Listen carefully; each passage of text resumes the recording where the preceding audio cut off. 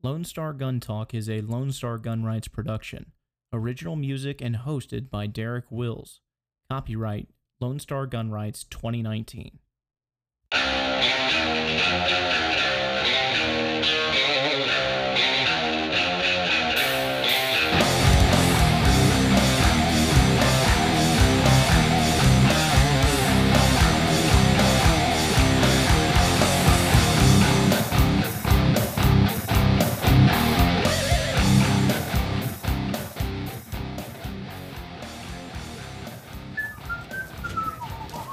Good morning, everyone. Good morning, sir. How can I help you? Ron, your mustache fell off. Leslie, you goofball. All right, Lone Star Gunners, welcome to the podcast. Thank you so much for being here. You might have noticed that my beard has fallen off. Don't worry, the regrowth has started today, so it's just a temporary thing. There's no need to freak out. Everything's okay. I'm feeling fine. It was just I needed a quick reset. So I know I look a little weird right now, but don't worry. It's coming back. We got a lot to get to today, and one of the things that we are going to talk about is National Red Flag. Apparently we have Ted Cruz on board with something like that as well.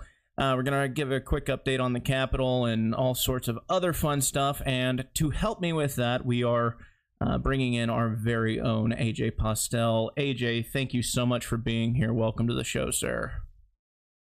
Hey, Derek, glad to be on. Hey, Lone Star Gunners, thanks for the support here with the podcast, everybody. Yeah, it really is. It's amazing, and the audience is always great, and we get to talk about things in a way that just Facebook, it comes up short. So that's why it's. We have such a good time doing it, but also it's super important, and all of the subscribers that we do have, they really make the show special because, they're passing on the information that we do put out on it. So, yeah, thanks you all for very much for listening. AJ, I know you probably don't want to talk about this a whole lot, but you went to Robert Francis O'Rourke's announcement that he's going to be running for the president, and how was that? Well, let's see. It was in the middle of the liberal cesspool of Austin, Texas, right in the snake den. With its usual rhetoric and talking points from the Irishman, Robert Francis O'Rourke, there was kind of a lack of any kind of actual policy he was trying to bring forth or anything. It was just the same old talking points. It seemed pretty low energy and a low turnout at the events. It was interesting covering it. I was talking to a lot of the crowd. They didn't really know what to support from Beto. They just knew they were all about Beto for some reason. But it was interesting, to say the least, to be right in the middle of that and see that last night downtown Austin, Texas, right outside of the Capitol.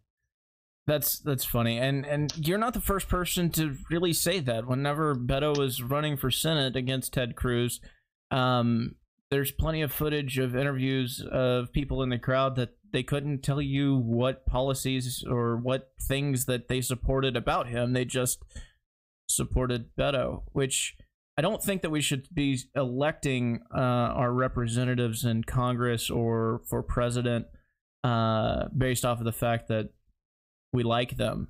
It should be strictly policy based.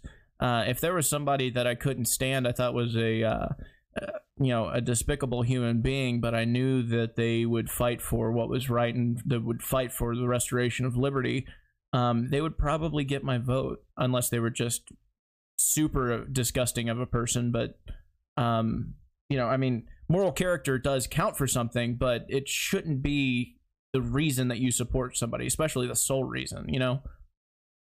Yeah, absolutely. It's kind of a weird shift in politics, especially on a national level, and it seems like it's desperate times for, I guess, both parties. But interesting that they want to lower the age, the voting age to 16, and do away with some other stuff when it comes specifically on voting, which is interesting when you see the type of crowd last night at the Robert Francis O'Rourke rally. It was, it kind of makes sense in their desperation of, their attempts.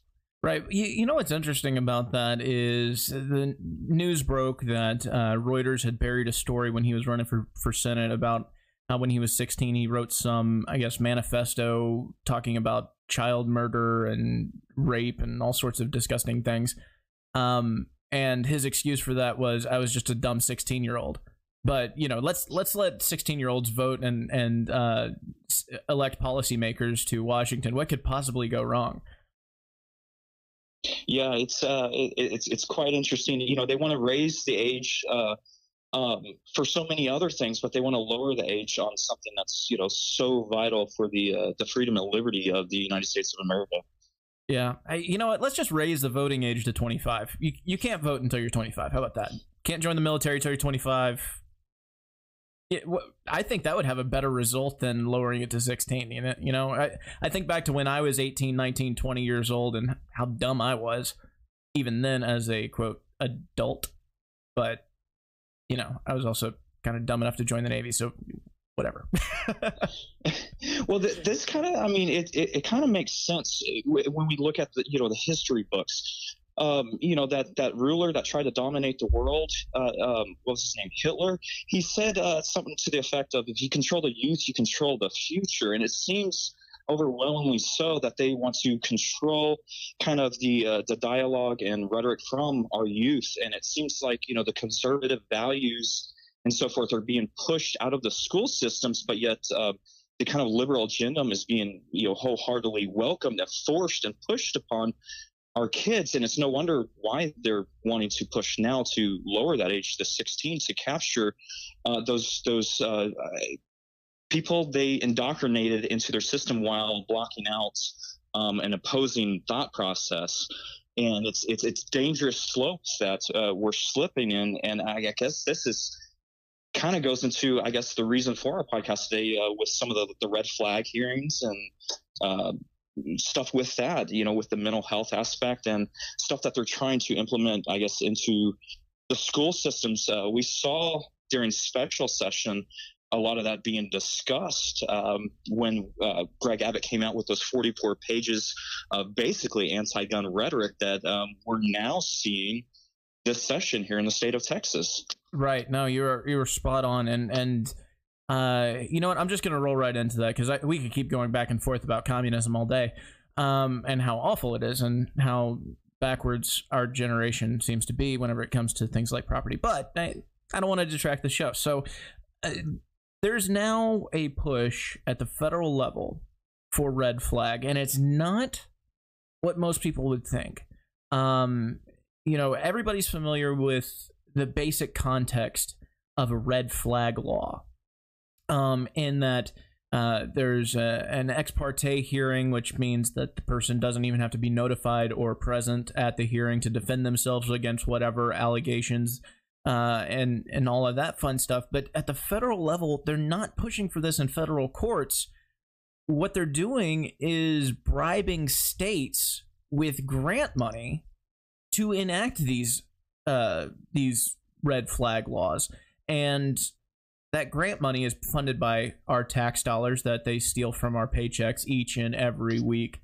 Anyway, I want to go to this clip from C-SPAN, and it's a hearing about red flag, and it appears that Texas Senator Ted Cruz is on board with this, at least to an extent. He wants to have the conversation, which I don't understand. Anyway, guys, check this out. This is Senator Ted Cruz.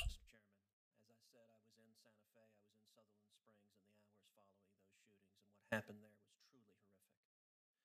Sutherland Springs is frustrating because that crime in particular was easily preventable. The shooter in Sutherland Springs, it was already doubly illegal for him to purchase a firearm. He had a felony conviction and he had a domestic violence conviction as well as mental health issues. But in that instance, the shooter lied about his convictions when he purchased his firearms. And tragically, the Air Force, under the Obama administration, never reported his felony convictions to the background check database.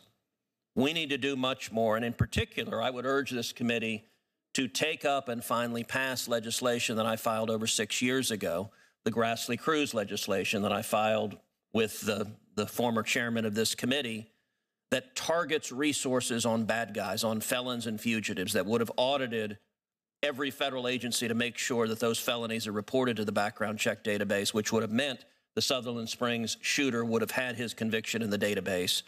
But also critically, that mandates prosecuting the felons and fugitives who try to illegally buy firearms. Every year, tens of thousands of felons and fugitives go in, try to illegally buy firearms, and most of them are not prosecuted.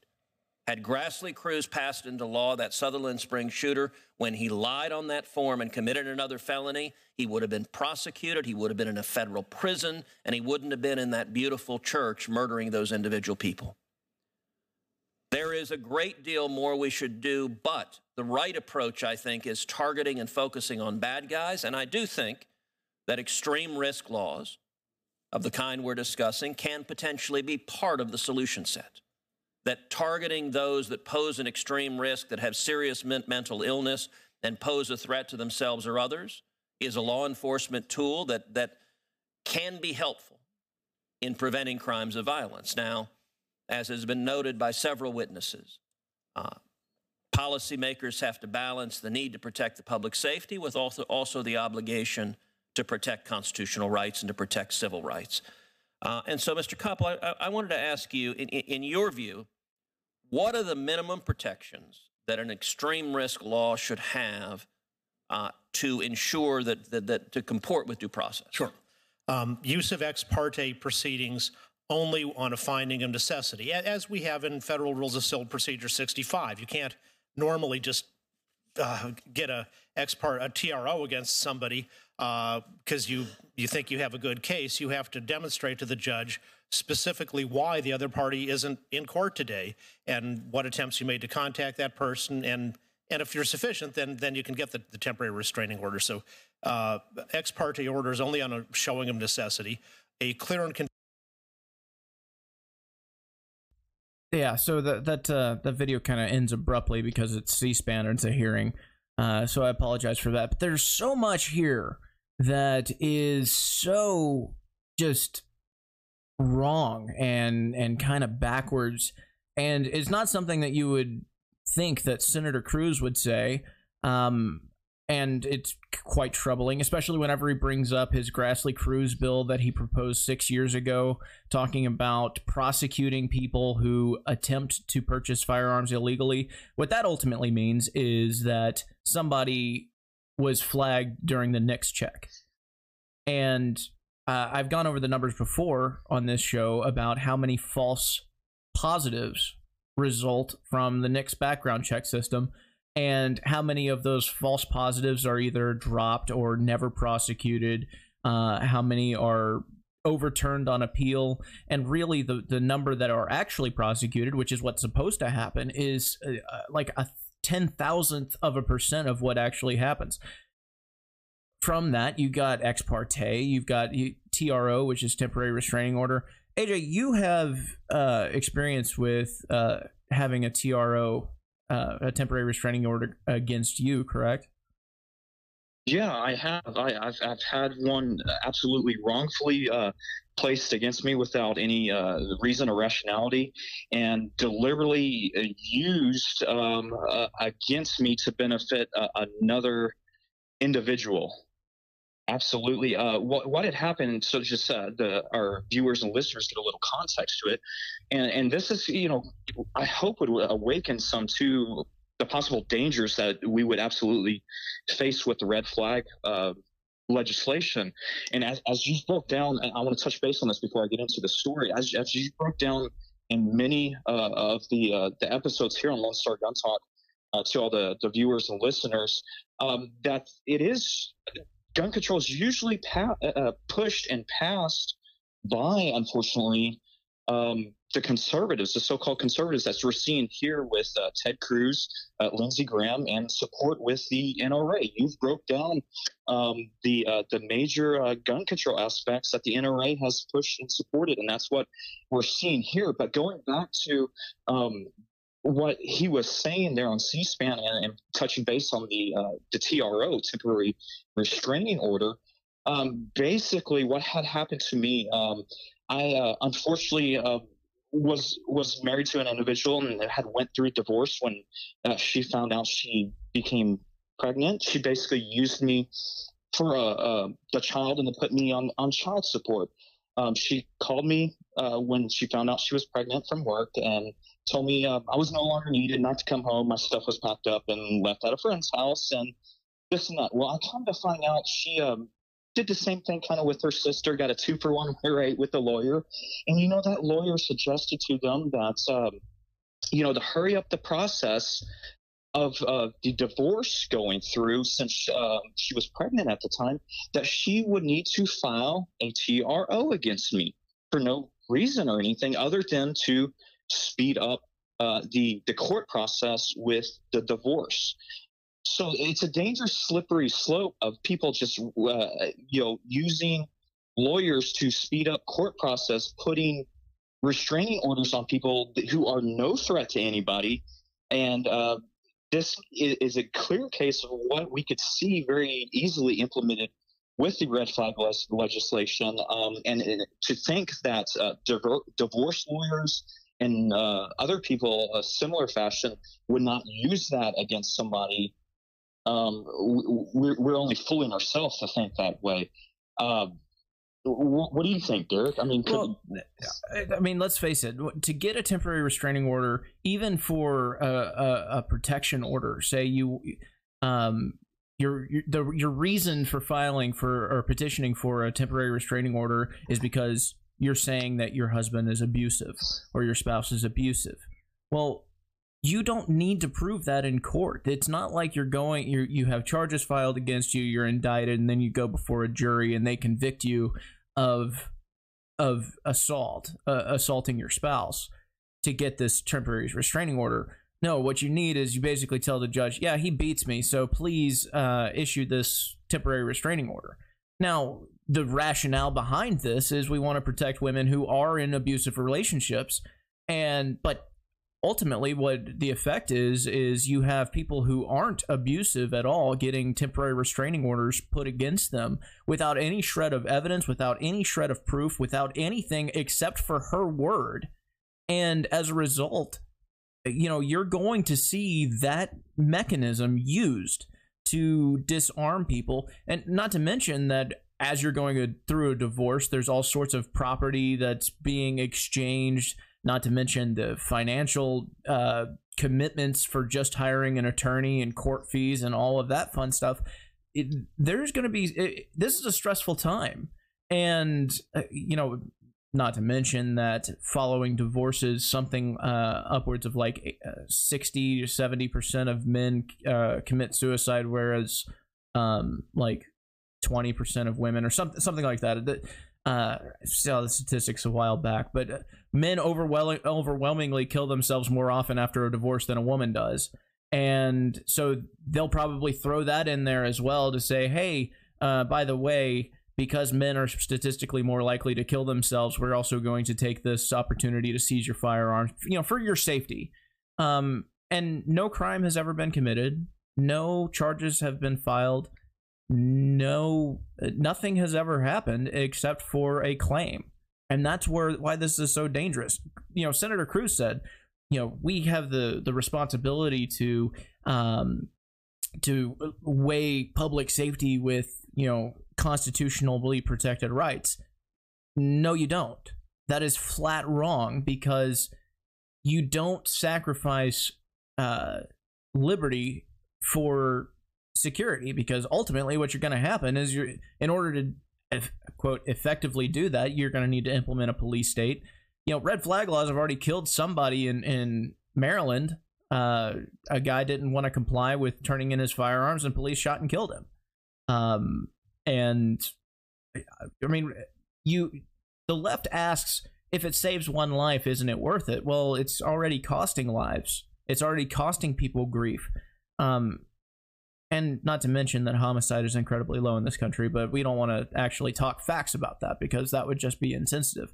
There's just so much wrong here that you can't even articulate it all, because it's really you're thought vomiting over people because of you're grasping at straws. You're like, this is wrong, this is wrong, this is wrong, this is wrong. So much is wrong, and I can't even hammer a single point in because, well, there's just so much wrong with it.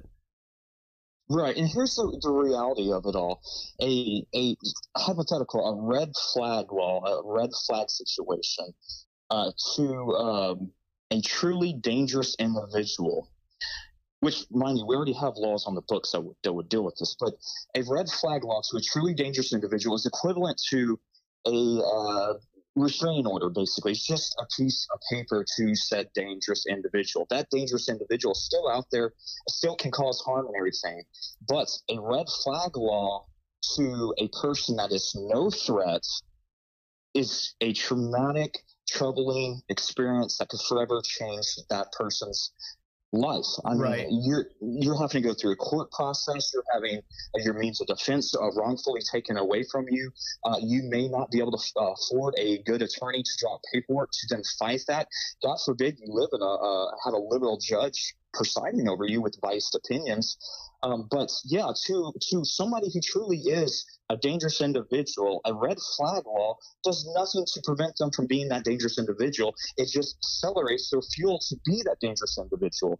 But against a good citizen, a law-abiding citizen, it's troubling the damage of the red flag laws. Right, and that is something that's a point that's not made hardly at all regarding red flags. So I'm really glad that you brought that up, because somebody who is dangerous, I mean, taking their guns isn't going to stop them from being dangerous. You're not legislating them to stop being an evil person.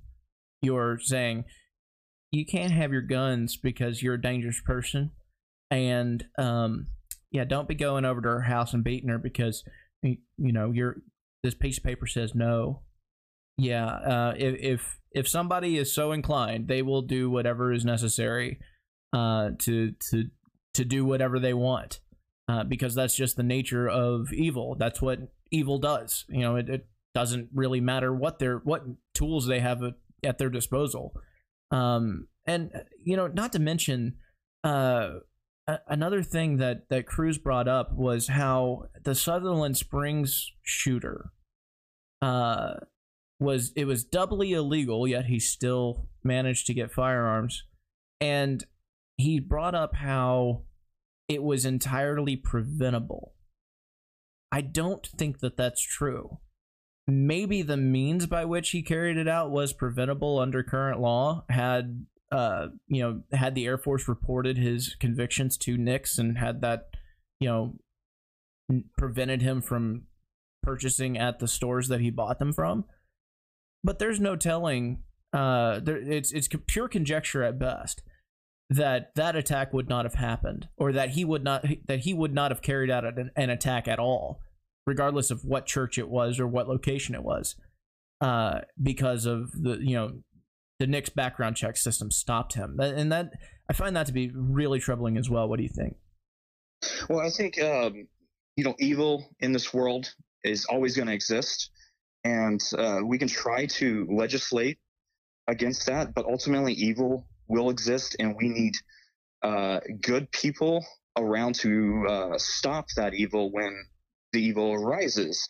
And by trying to legislate against said hypothetical evil, we're blocking the good people to prevent or to strike down that evil when it arises. Mm-hmm. And I mean, if we just look at it at face value and take the gun language and stuff out of it, it's very troubling. And, it's concerning to me in this political climate that people aren't up in arms. And once again, Derek, we see this again and again when it's pushed through by the NRA and it's pushed through by Republicans. Everybody kind of sits on their hands and sits back and allows this to kind of happen because it's not, the Obama in office or the Hillary Clinton in office coming after talking about that. Yeah. And we need to wake up to this because it's very, very dangerous. And as you already said, there's been already deaths involved due to the red flag confiscation orders being carried out in a few states. Yeah, and you brought up Lindsey Graham. I have up the article from Breitbart where he basically says every right has its limits, which is nonsense because natural rights are natural. They exist in a state of nature absent of government, so therefore government doesn't have the right to infringe on them. But basically, he's voicing his support for Senator Feinstein's national red flag law, and also over here, Marco Rubio also is pushing it. He said, quote, "This idea has already proven successful in states like Florida, and it is my hope that this bill will get all other states in the country to do the same thing."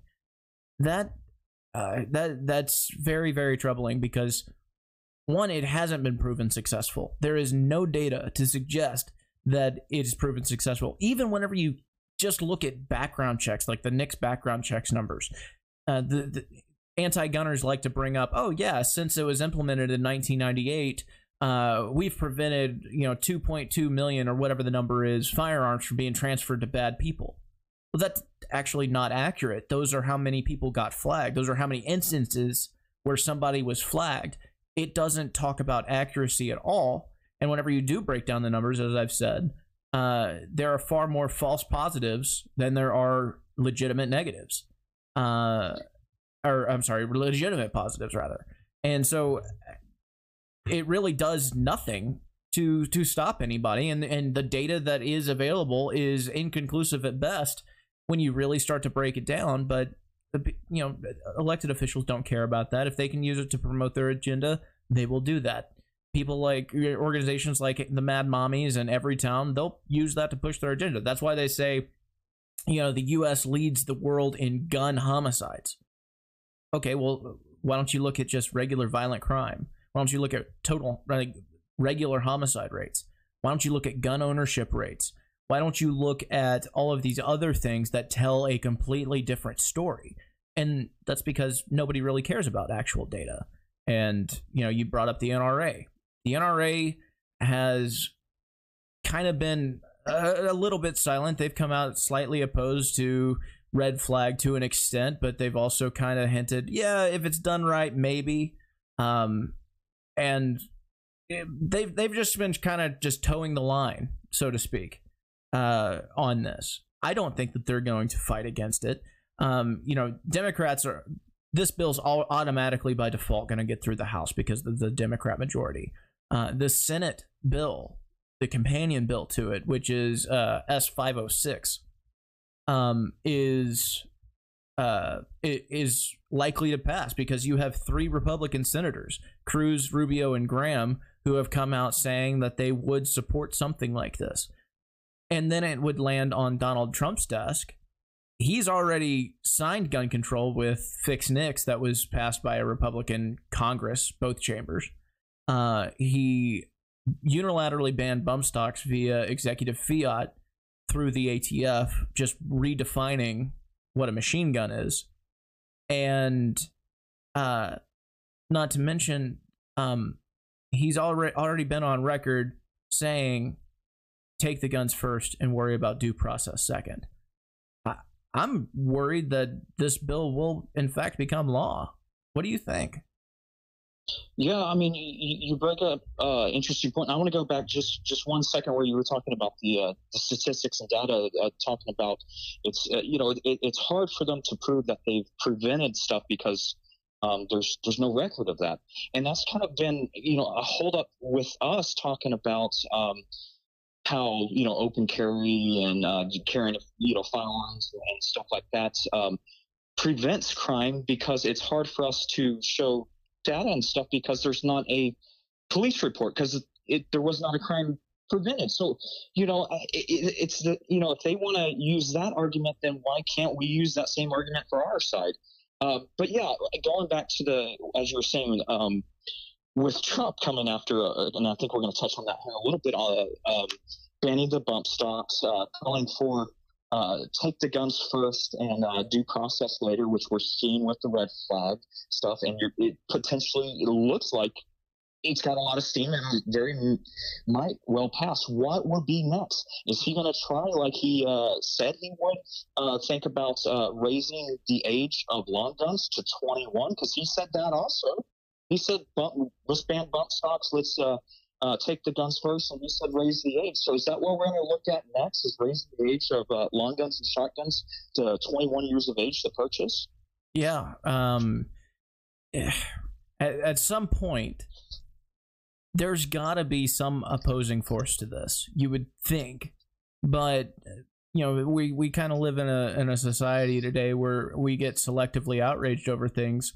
And so as long as the media can keep the focus to the general public on what this and lying about what it supposedly does and covering what it actually does and the unintended consequences that are incredibly apparent to what it's going to happen, you're right. I think that it very well could get through. I think that they probably will raise the age to 21, which would mean, okay, so you can sign up to go die for your country at 18, but you cannot defend yourself here at home or have a beer until you're 21. Because, you're not an adult yet. I mean, yeah, you can elect our policymakers. Yeah, you can sign up to fight and die. And yeah, we'll take, 25, 30% of your income as you earn it. But, you're not fully an adult. We don't think that you can actually defend yourself. That's what 911's for, I don't pay attention to that Warren v. District of Columbia case that says that they have no lawful duty to protect you. Don't listen to that. The police are here, the government's here, and we're going to take care of you. Okay, that's ultimately what they are telling people. And, it's kind of scary if you really think about it, that we're going to be having a generation that could potentially be brought up in a state where the government is literally going to start taking care of everything. I mean, they've taken care of, quote unquote, take care of enough as it is. Probably too much, actually very much too much, but it's just it's sad and it's scary, and a lot of people that are diehard Trump supporters will brush this off because gun control is okay as long as it's a Republican that does it. Going to this bill, there's a couple of things that I want to highlight. This is the House version. And the Senate version is a companion bill. It's the exact same thing, but this is HR 1236. And it talks about like I said, it's a grant program. So as long as the states enact red flag laws that meet the minimum criteria that this bill lays out, they'll be entitled to grant money, which is, your tax dollars. And there's one thing in particular that I find incredibly worrisome about this, besides the whole thing.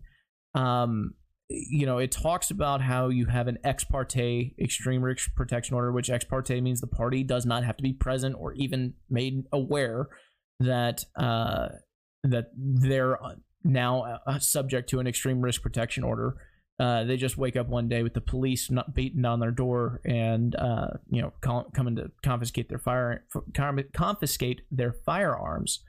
But there's another thing here that it does. This is section 4 of the bill, and it's on page 10, and it says update of databases.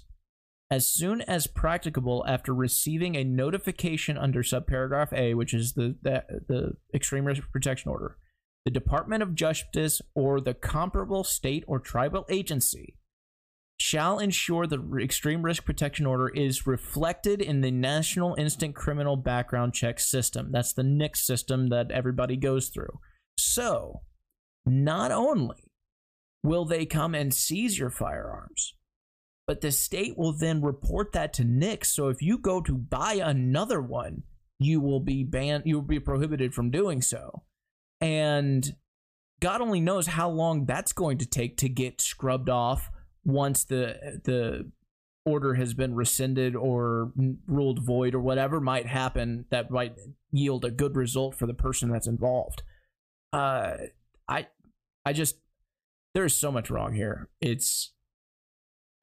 I cannot believe that we're at a point with a Republican president and a Republican Senate that this is what is honestly being talked about and debated on the House and Senate committees. I just, and it shouldn't surprise me because gun control has really never been enacted without Republican support. But you know, what do I know?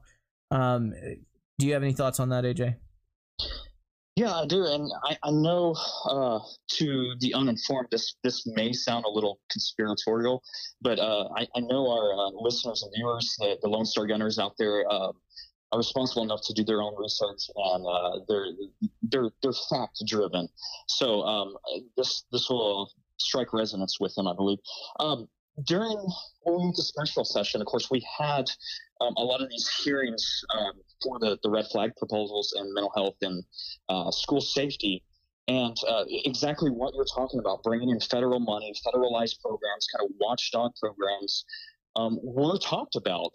And you can go back and pull up the video footage and hear all those people exactly what I'm telling you. It's fact. This is happening. This is what they're pushing. They're wanting to bring in kind of watchdog, where they monitor kids into the school systems even at an early age, and it's all under the name of mental health. Here in Texas, we currently this session have 300 to 400 bills filed in the name of mental health, and they're trying to implement a lot of the red flag stuff under the ERPOs, the extreme risk protection orders, and basically using thought crimes and stuff like that. Basically, you haven't actually committed any kind of a crime. They just think that you potentially might be a harm. But what we're seeing, as many of y'all are aware, in our school systems, we see kids getting sent home from the school for a Pop-Tart shaped as a gun. We're seeing kids being pulled into the office and cops being called because on social media they posted a picture of them with their father at the range that weekend. We're seeing kids being targeted because they wore a pro-gun shirt to school. So they're wanting to implement kids at an early age into basically as a threat assessment, and then implement basically red flag stuff even onto kids at a young age to follow them through. As you're talking right now, and instead, as that bill's currently written, that's if it was implemented, somebody put that, say, on me, and yes, I go to the court process and clear that stuff. Would I be able to pass that background check because I'm on that basically an alternative of like a no-fly list, a terrorist watch list, or some kind of a list they're putting us on now where we can't buy guns, even though we've literally not committed any crime, like the Pop-Tart kid or whatever. It's just crazy. Well, I mean, I don't know at what point and this is not a condemnation of the average American, but I don't know at what point the average American will start coming up and saying, okay, this is beginning to look like an infringement. I mean, you and I, we believe every gun law is an infringement. And there's a lot of really good Americans out there that believe in freedom and liberty, but they typically support some forms of gun control, that sound good, like background checks, and they would probably be on board with the red flag law because it's marketed so well. But it's like, at what point are people going to start waking up and realizing that these are more than infringements? These are dangerous to liberty, and anybody that cares about liberty in this country should adamantly oppose them, regardless of how good they sound. And credit where it's due, the left is incredibly good at marketing, and that's how they're selling this, and that's even how they're probably getting Republican support. That's one reason, but also there are Republicans that just don't really care about gun rights. I mean, they'll claim that they support the Second Amendment, but it's not their hot button issue. You know, it's not the thing that gets them going. It's not the thing that fires them up. It's something that's more of a political chess piece that they will use whenever it benefits them, and that's about it. And it's sad. There's going to come a time in this country, I believe.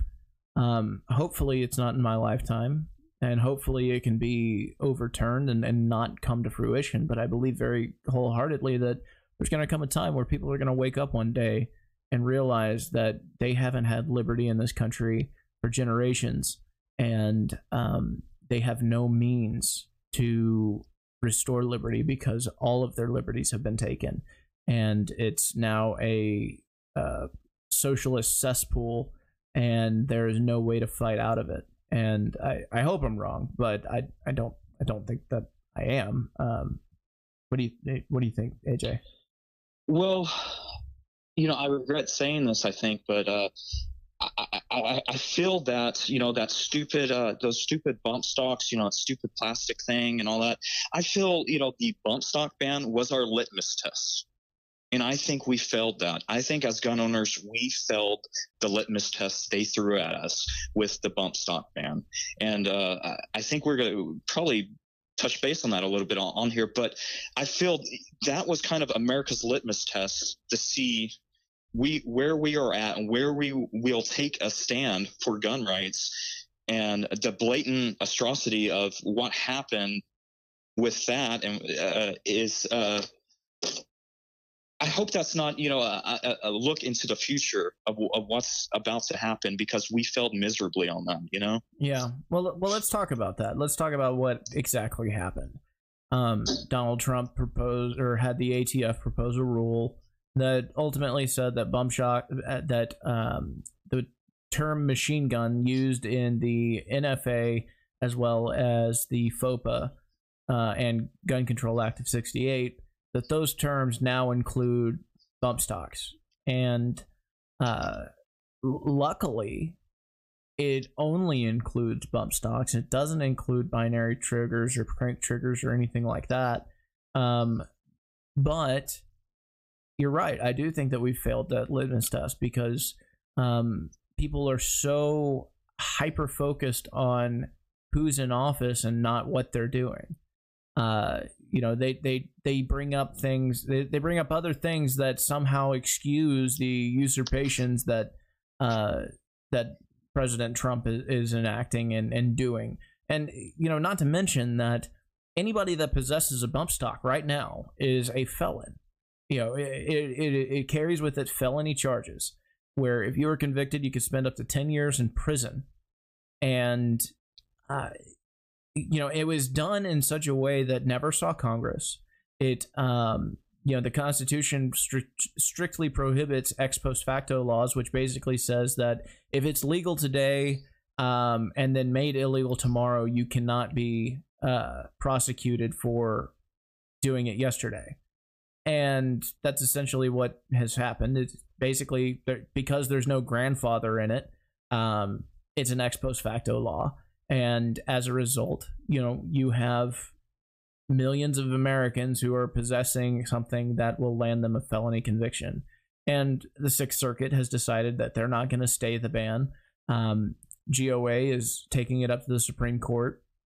And I have no faith in the Supreme Court. Brett Kavanaugh has ruled against the Second Amendment and Fourth Amendment.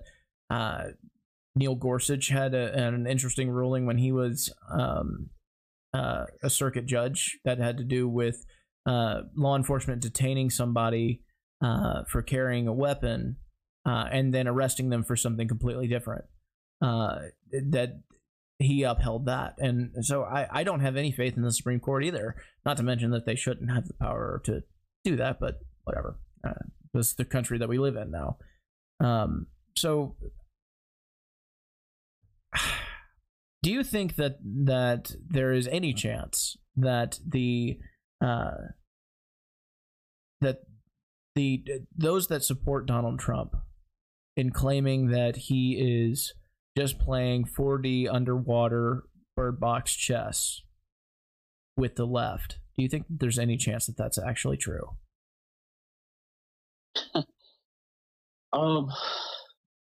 I would love to be optimistic and really think that everything's going to play out beautifully, but I understand politics and I understand the process, and the clock is ticking for all that hypothetical stuff, 4D chess to play out, and we're running out. And in the meantime, our Tree of Liberty is desperately taking some hits. We don't have many branches left on that Tree of Liberty, and the whole like drain the swamp thing and all that. Well, there's plenty of stuff out there, to drain that swamp, but it's not being drained, and we're not on the offense on gun rights any stretch of the imagination. So maybe I'm just completely ignorant to the 4D chess, but I'm not buying into it. I'm really not. Yeah, I would like to think that it's true, but I just don't see it happening. I don't see. I mean, just looking at Donald Trump's history, he wrote in a book that he wrote how he supported gun control. Not total gun bans like the left wants, but gun control nonetheless, enhanced waiting periods, things like that. So I have no doubt that he actually supports this ban that he instituted, and I don't see it as a 4D chess move. But I guess only time will really tell. But it is what it is. Are you in possession of any felony contraband at the moment, or did you? I know that you went fishing recently. What happened with that? Well, I am a very avid fisherman, and sometimes I like to go on the Guadalupe River. We got flowing rapids, beautiful rainbow trout out there. Use the salmon eggs if you ever go out there fishing. They work wonderfully. Unfortunately, a lot of times when I go out there and we float the river, we get flipped over, and I tend to lose a lot of stuff. So unfortunately, I regret to say I'm no longer in possession of any kind of things that would be a felony at this point. But I might have Jerry Mikulik on speed dial. Oh. So well, we need to confiscate his finger, and also that video that Military Arms Channel put up, where he wasn't even using a bump stock, he was just using his finger and pushing forward, and oh, look at that, it works. So whatever.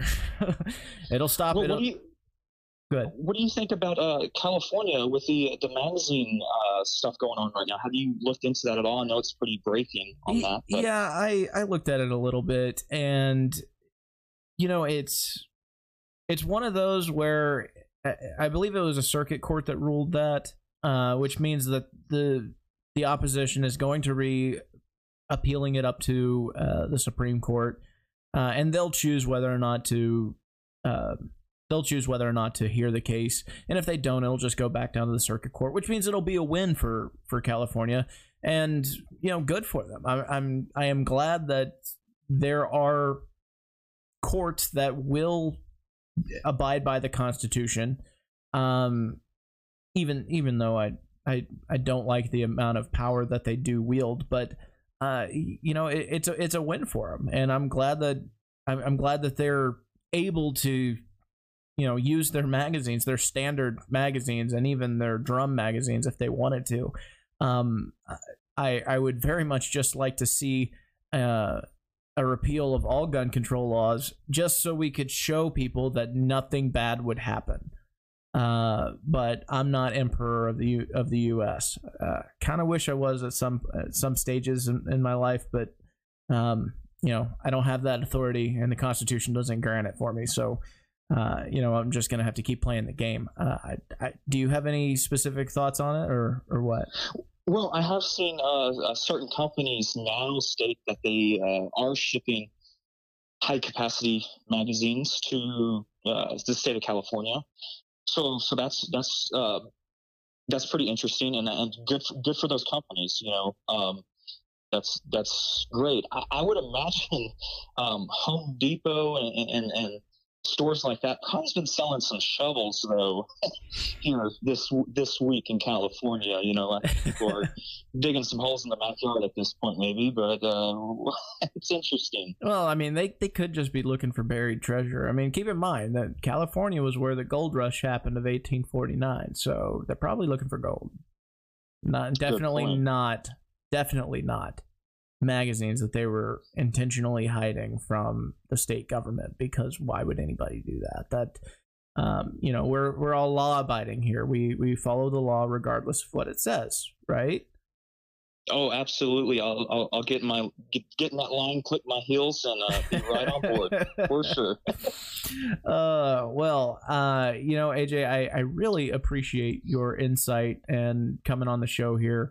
And it's been fun. It's been a great conversation. I'm going to wrap things up here. Do you have any closing thoughts before we go? No, I appreciate it. Thanks for having me on. Heck of a show as always. Keep doing your thing. We greatly appreciate everything you do as part of the team here with Lone Star Gun Rights, and also our followers. The whole Lone Star Gun Rights, Lone Star Gun Talk is all of you. It's what you guys make of it. We are only here because of each and every one of you viewers and listeners, and we applaud y'all and thank y'all for supporting us in this fight. AJ, I'm sorry, the music's cutting us. All right, take care, guys.